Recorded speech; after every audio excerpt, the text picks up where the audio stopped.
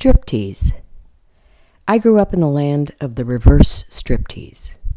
For roughly 3/4 of the year, you're putting things on instead of taking things off.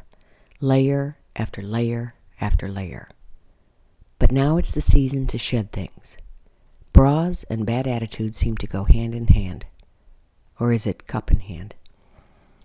While we all need a little support, maybe it's good to shed more than clothing. I am not at my best in the heat. I'm not a patient person, except with small children and the elderly, and I'm even less patient in the heat.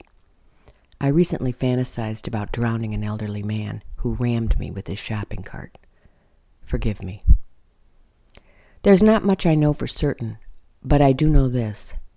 Nothing should be encased in spandex and latex in the high heat and humidity of summer. The older I get, the harder it is to bear the heat. I know I'm not alone. I hear the same thing from my mother, who is driven inside by the searing temperatures that hit the hundreds on the Great Plains. And I hear it from other gardeners of a certain age. I run into them everywhere, red-faced, hands dabbing their moist foreheads, hair piled atop their heads as they try to cool the nape of their sweaty necks, bras abandoned in this bed or that. I mean perennial bed. One can feel as shut in during the heat of summer as in winter.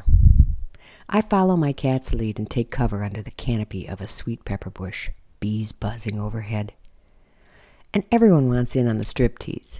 Even a hosta grower got into the act when he named his hosta Striptease after its alluring sliver of white. Ooh la la. Years ago, I was visiting a neighbor's garden and I saw her double D bra cradling a large trellis-grown cantaloupe. Now that's the only use I can think of for a bra in the heat of summer.